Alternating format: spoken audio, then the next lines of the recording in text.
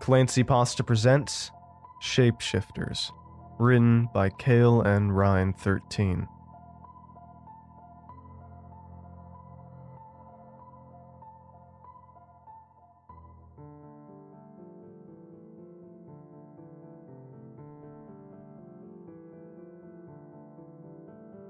Most people easily remember their last conversation with a loved one before their death, just because it's the last they saw of them.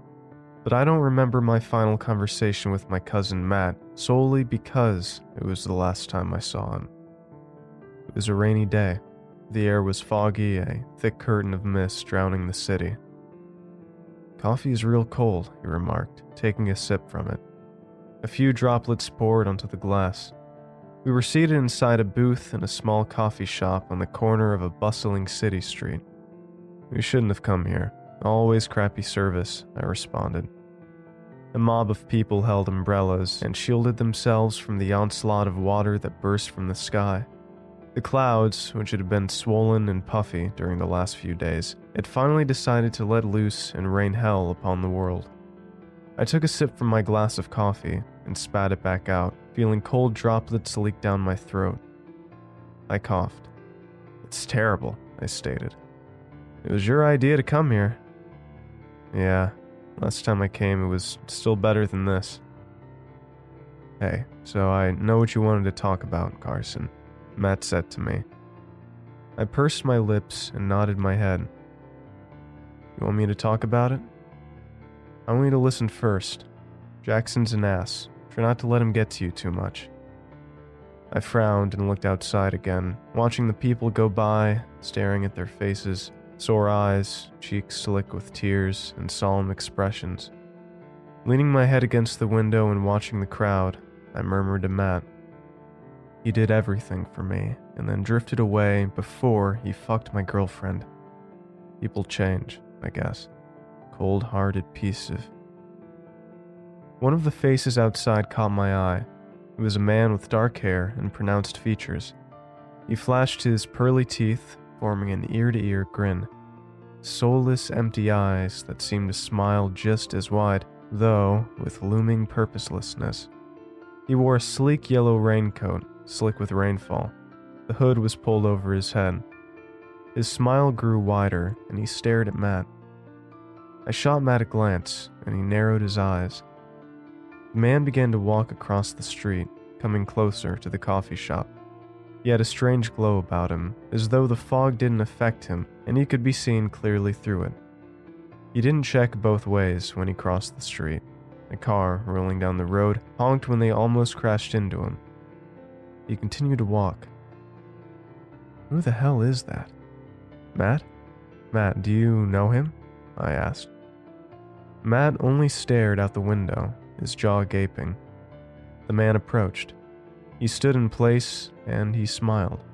His eyes did not wander back and forth, trained solely on Matt. My cousin stared back, his former squint turning into a prolonged gaze. He produced a weak, seemingly plastic smile in response. The man's teeth gleamed as the headlights of a passing car reflected off of it. He carefully turned around and walked away. The smile disappeared in an instant and replaced itself with the look of a soldier standing at attention. Matt and I trained our sights on the man as he walked away, off into the distance, out of our view. The mist consumed him. He was gone. "Yeah, people change," Matt said after a long moment of silence, then stared at me. "We can talk about this in the car," I replied. We drove along the city streets. I explained it all to him. One of those typical, they ripped my heart out conversations that last for hours and results in the realization that you don't need them anymore, them being my best friend and my girlfriend. I went home and tossed and turned for a while. My mind was still just as cloudy as the world was outside. I cleared the fog by watching reruns on TV. I closed my eyes halfway through an episode. Rest came eventually. I had work the next day and went to that without a problem. The week went on as usual, until I received a phone call later one night, one from my mother.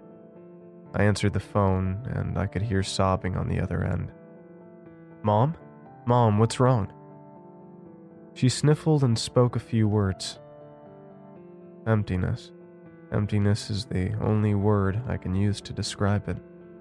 I lowered my head, threw myself onto my bed, and laid there for hours. It was the calm before the storm, feeling nothing but a pit at the bottom of my stomach. Disbelief was still inhibiting realization. I didn't try to sleep and instead listened to Mumford & Sons, my favorite band, for much of that night. Time progressed. I started to punch my pillows. The funeral came. I walked over to the casket knowing they had kept it closed for morbid reasons. I'd heard enough about the grisly conditions they'd found him in. I'd begged God for change, for this to be just like Lazarus in the Bible. "Come forth, Lazarus. Rise from the tomb," or whatever the hell it said. I never used to pray. That night, I found myself praying as I drove home, praying as I showered, praying as I washed the dishes, and praying as I fell asleep. It was a storm cloud hanging over my head. Looking down would make it go away, but you could still hear the thunder.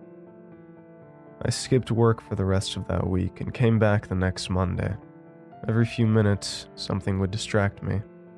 I shook my leg, tried to keep it still, and then gave in to the shaking again. I tapped my pen against my desk and cracked the joints in my fingers. My computer screen sat before me. Images flashed on it. My girlfriend, Jackson, and Matt. My girlfriend, Taylor, and Jackson's smiles looked so fake compared to Matt's now. I went through my computer and deleted every single picture I had left of Jackson and Taylor. This was followed by the memory of my cousin and I sitting in the shop. Cold coffee. His face. The man's face. His smile. The man walking into the mist. The moment where we shook hands and he patted me on the back and told me everything would be alright one last time. "Carson, are you okay?" Somebody tapped me on the shoulder. I spun around, feeling myself choke up and something wet drizzling down my cheek. I wiped it away and sniffled. "I'm so sorry for your loss. You can go home if you need to," my boss said calmly. "Yes, that'd be good. Thank you for understanding, Mr. Johnson." "Carson, you know everybody just calls me Michael." "Sorry," I said, standing up. I pushed my chair in behind me, gathering my things, and started the walk for the parking lot, which was across from the office. More mist and rain. A sheet of water splashed over my shirt as a car passed me in the street, laying on their horn. They rolled their window down. "Watch where you're going, buddy," shouted a gruff voice. I didn't bother to look at who was driving. I looked next to my car, unlocking the doors. Someone was parked in the spot next to mine who I had never seen before. She had long, blonde hair. She turned her head slowly, a smile growing on her lips. Chills coursed through me. I got into my sedan and shut the door, starting the car. I shot her one last glance, seeing her impossibly white teeth once more. I didn't smile or wave, and instead threw the car into drive and pulled forward out of my space, zoomed across the parking lot, then proceeded to cruise along the roads back to my apartment.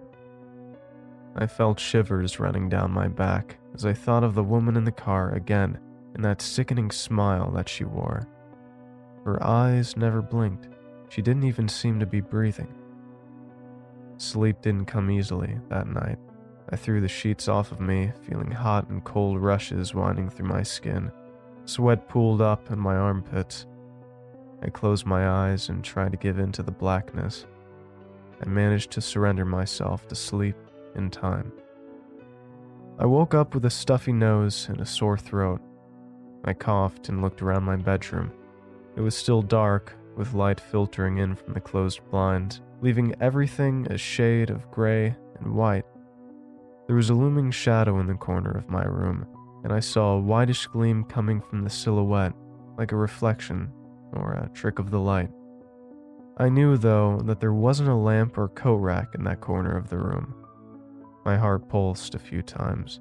I felt the blood circulating through me grow thicker, almost defensive, like archers lining a castle wall during a medieval siege. I jolted forward, glaring at the dark spot. It shifted. I felt eyes piercing into me. "Who's there?" I asked. Nothing in response. "I'm not playing any games," I said, my voice sounding withered and defeated. The gleam in the shadows faded away, and the darkness was broken apart as the sun began to shine brighter through the closed blinds. I sighed, stood up, and began to walk around my bedroom, pacing back and forth. The day continued on. I showed up to work and slugged through it all. I kicked my leg against the ground, tapping a pen against the table. That reminded me of the time where Matt and I, during our history class in middle school, had gotten detention after we continued to tap our pens against our desks. The teacher had started off by giving us a warning. By his third or fourth warning, his face was tomato red, and I thought steam would start blowing out of his ears. I remember the two of us laughing about it at lunch with Jackson. Lost in my thoughts, I almost didn't hear Michael behind me. "Can you come to my office, Carson?" I set the pen down and turned around. Yeah, I'll be there in a moment." Michael didn't say another word and walked away. I looked to him, only to see the back of his suit and his legs carrying him back to his office. I stood and followed, catching the eyes of my fellow employees as I went. I saw a smile flash at me, but didn't recognize who they were. I swallowed, and then kept my head pointed down, watching the carpeted floor underneath my feet change colors as I entered another section of the office. Michael's door was left open, and I didn't bother to knock. He had multiple awards and trophies sat on the edge of his desk, a laptop open in front of him. He was leaning back in his chair and cracked his knuckles. "Have a seat," he said. He gestured to one of the chairs. I took a spot, sitting down like there was a nail about to jab into my ass, and stared at him. "This isn't an easy conversation to have. You're a great worker and a great man, Carson. I'm not going to fire you. That's not what this is about. But I don't like seeing you this way. I miss the Carson that walks in and shouts good morning every day. I've got an offer to make you. I've got a good friend, Jenna Gray. She's a therapist. I'm sure I could get you an appointment with her for free and maybe even multiple appointments without pay. If you don't go to her, at least do something. Read a motivational book. Get your feelings out. You know I'm here for you, too, Carson. Take the time to heal, but don't let yourself get stuck in the mud. I miss your pranks and your energy." Noticing the silhouette of a trophy in the corner of the room, I nodded my head. I'm sorry. I know. There's nothing to be sorry for." I agreed to see Jenna sometime soon, and Michael told me he would try to get an appointment or two set up. Work got out at 5. I walked across the street into the parking lot. Along the way, I caught a glimpse of something out of the corner of my eye. I looked up.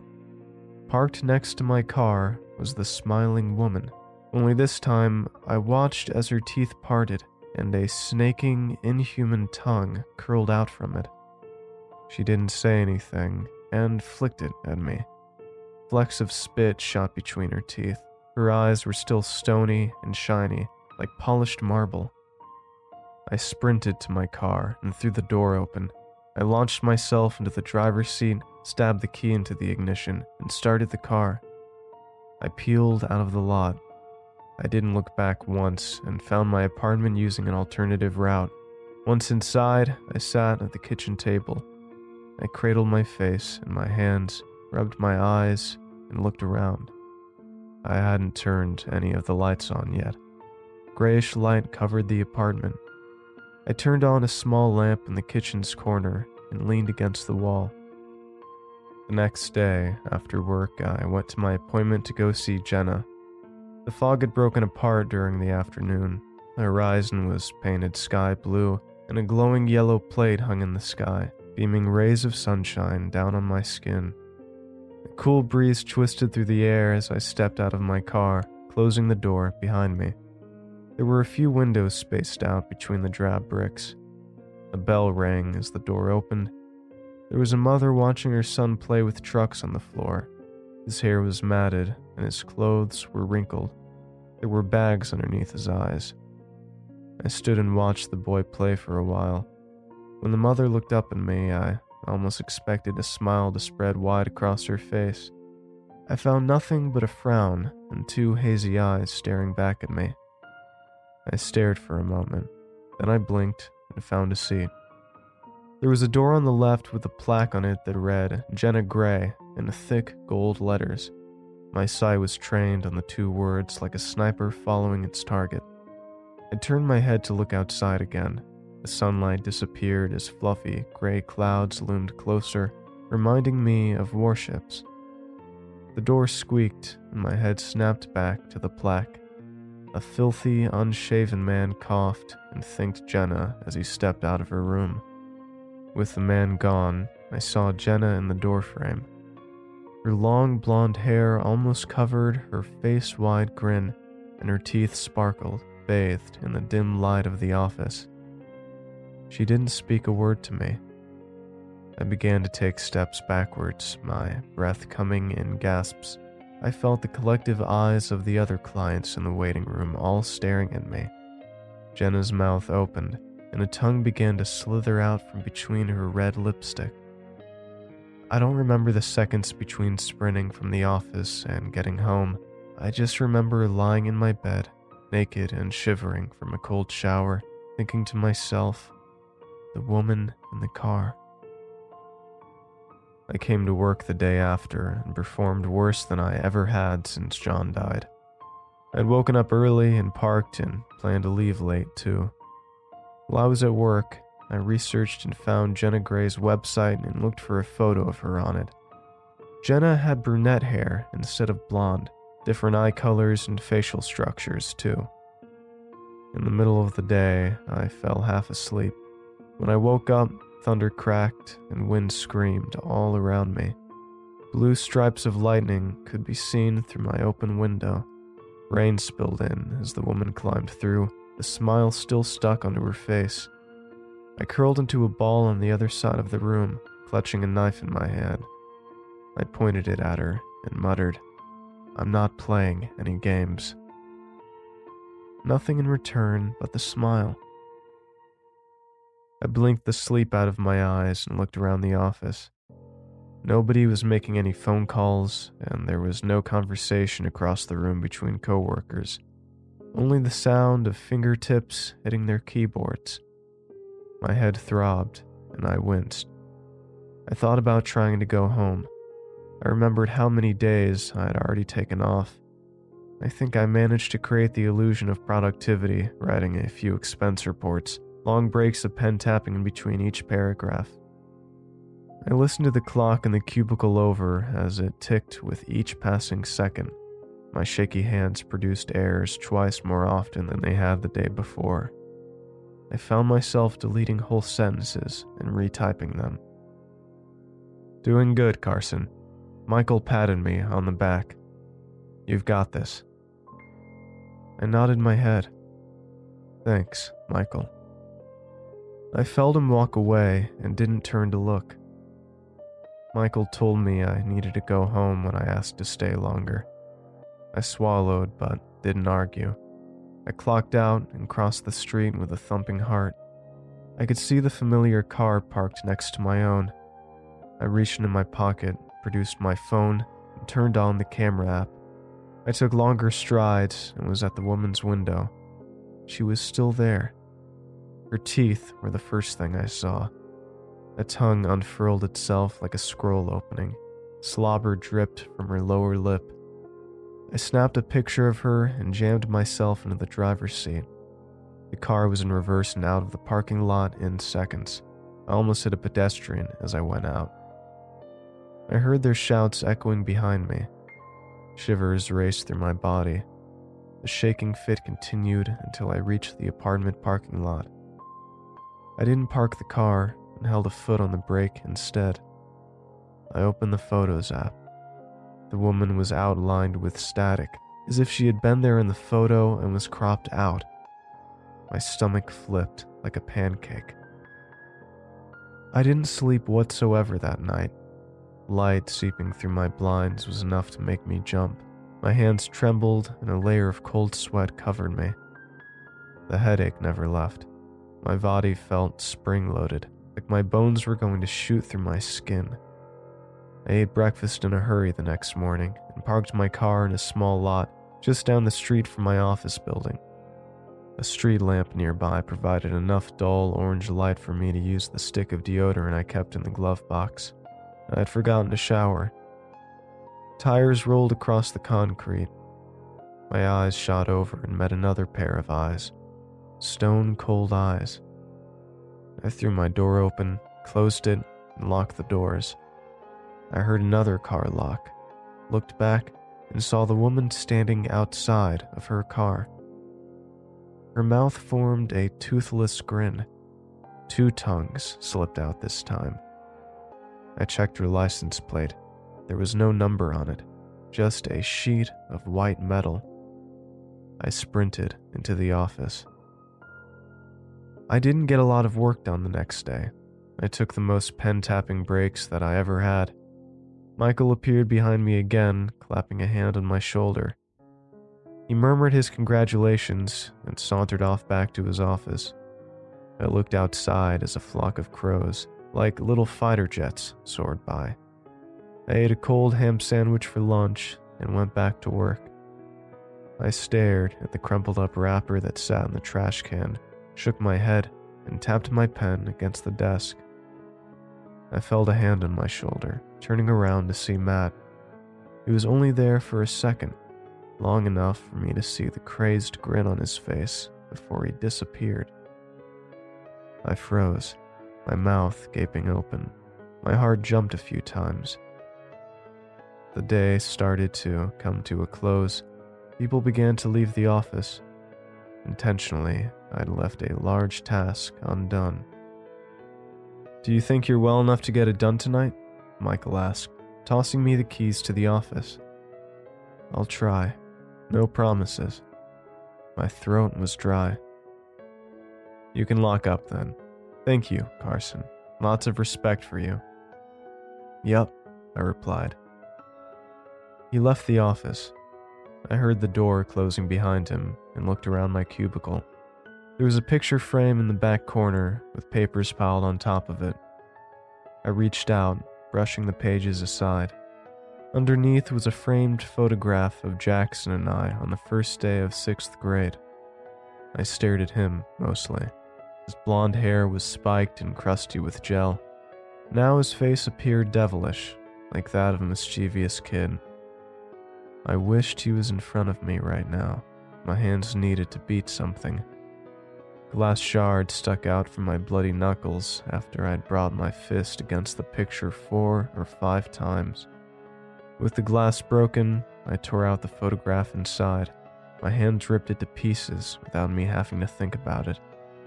I dropped the remains over the trash bucket in my corner, and they drifted down like snowflakes.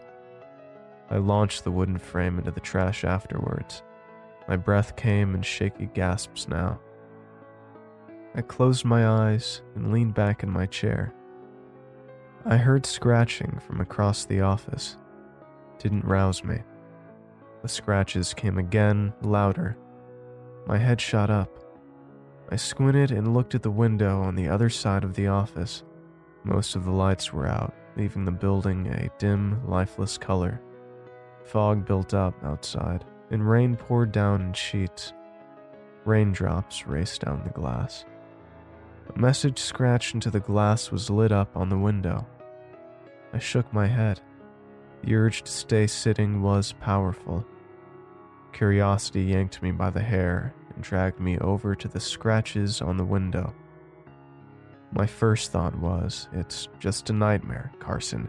It's a fucking nightmare and nothing more, so don't go screaming, running out of here. Written from the inside of the office, it read, "You don't smile back." The balloon that had been inflating since that day in the coffee shop with Matt had just burst. I heard a loud pop in the back of my head. I ran back to my desk, gathered my things, and dashed out of the office, shutting off all the lights as I went. I locked the door behind me, crossed the parking lot, and got into my car. The woman's car wasn't there. The next thing I remembered was being back in my apartment. I'm still there as I write this. I've gone to work every single day for 3 days and haven't seen the woman once. I've seen her in my dreams almost every night now. It's just a replay of that nightmarish daydream I had during work. Rolling thunder, howling wind, pouring rain. Her in the windowsill, climbing in, while I cower in the corner with a blade I'm too afraid to use.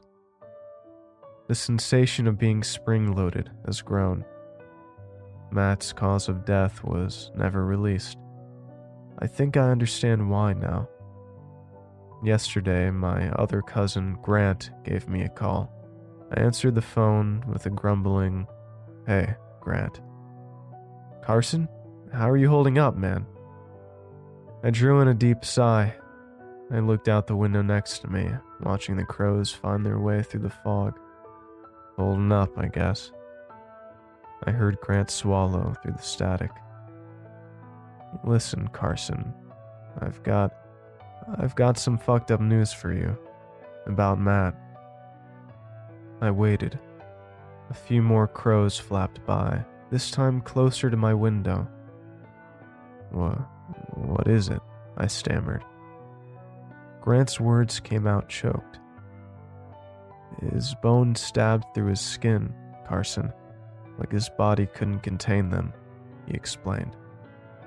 "That's how he died."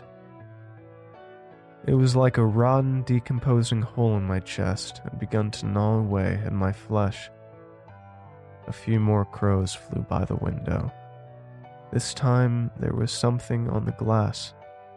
A smiley face was scratched into it, done from the inside.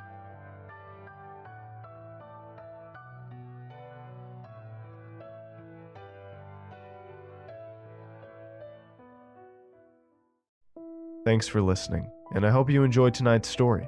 If you did, make sure to check out more of the author's work in the episode description and go to youtube.com/clancypasta to hear new episodes first. And if you'd like your story featured in an episode, feel free to email it to clancypastastories@gmail.com. You can always get your creepy cool merch at teespring.com/stores/clancypastastore. And I hope you all have a great night. Cheers.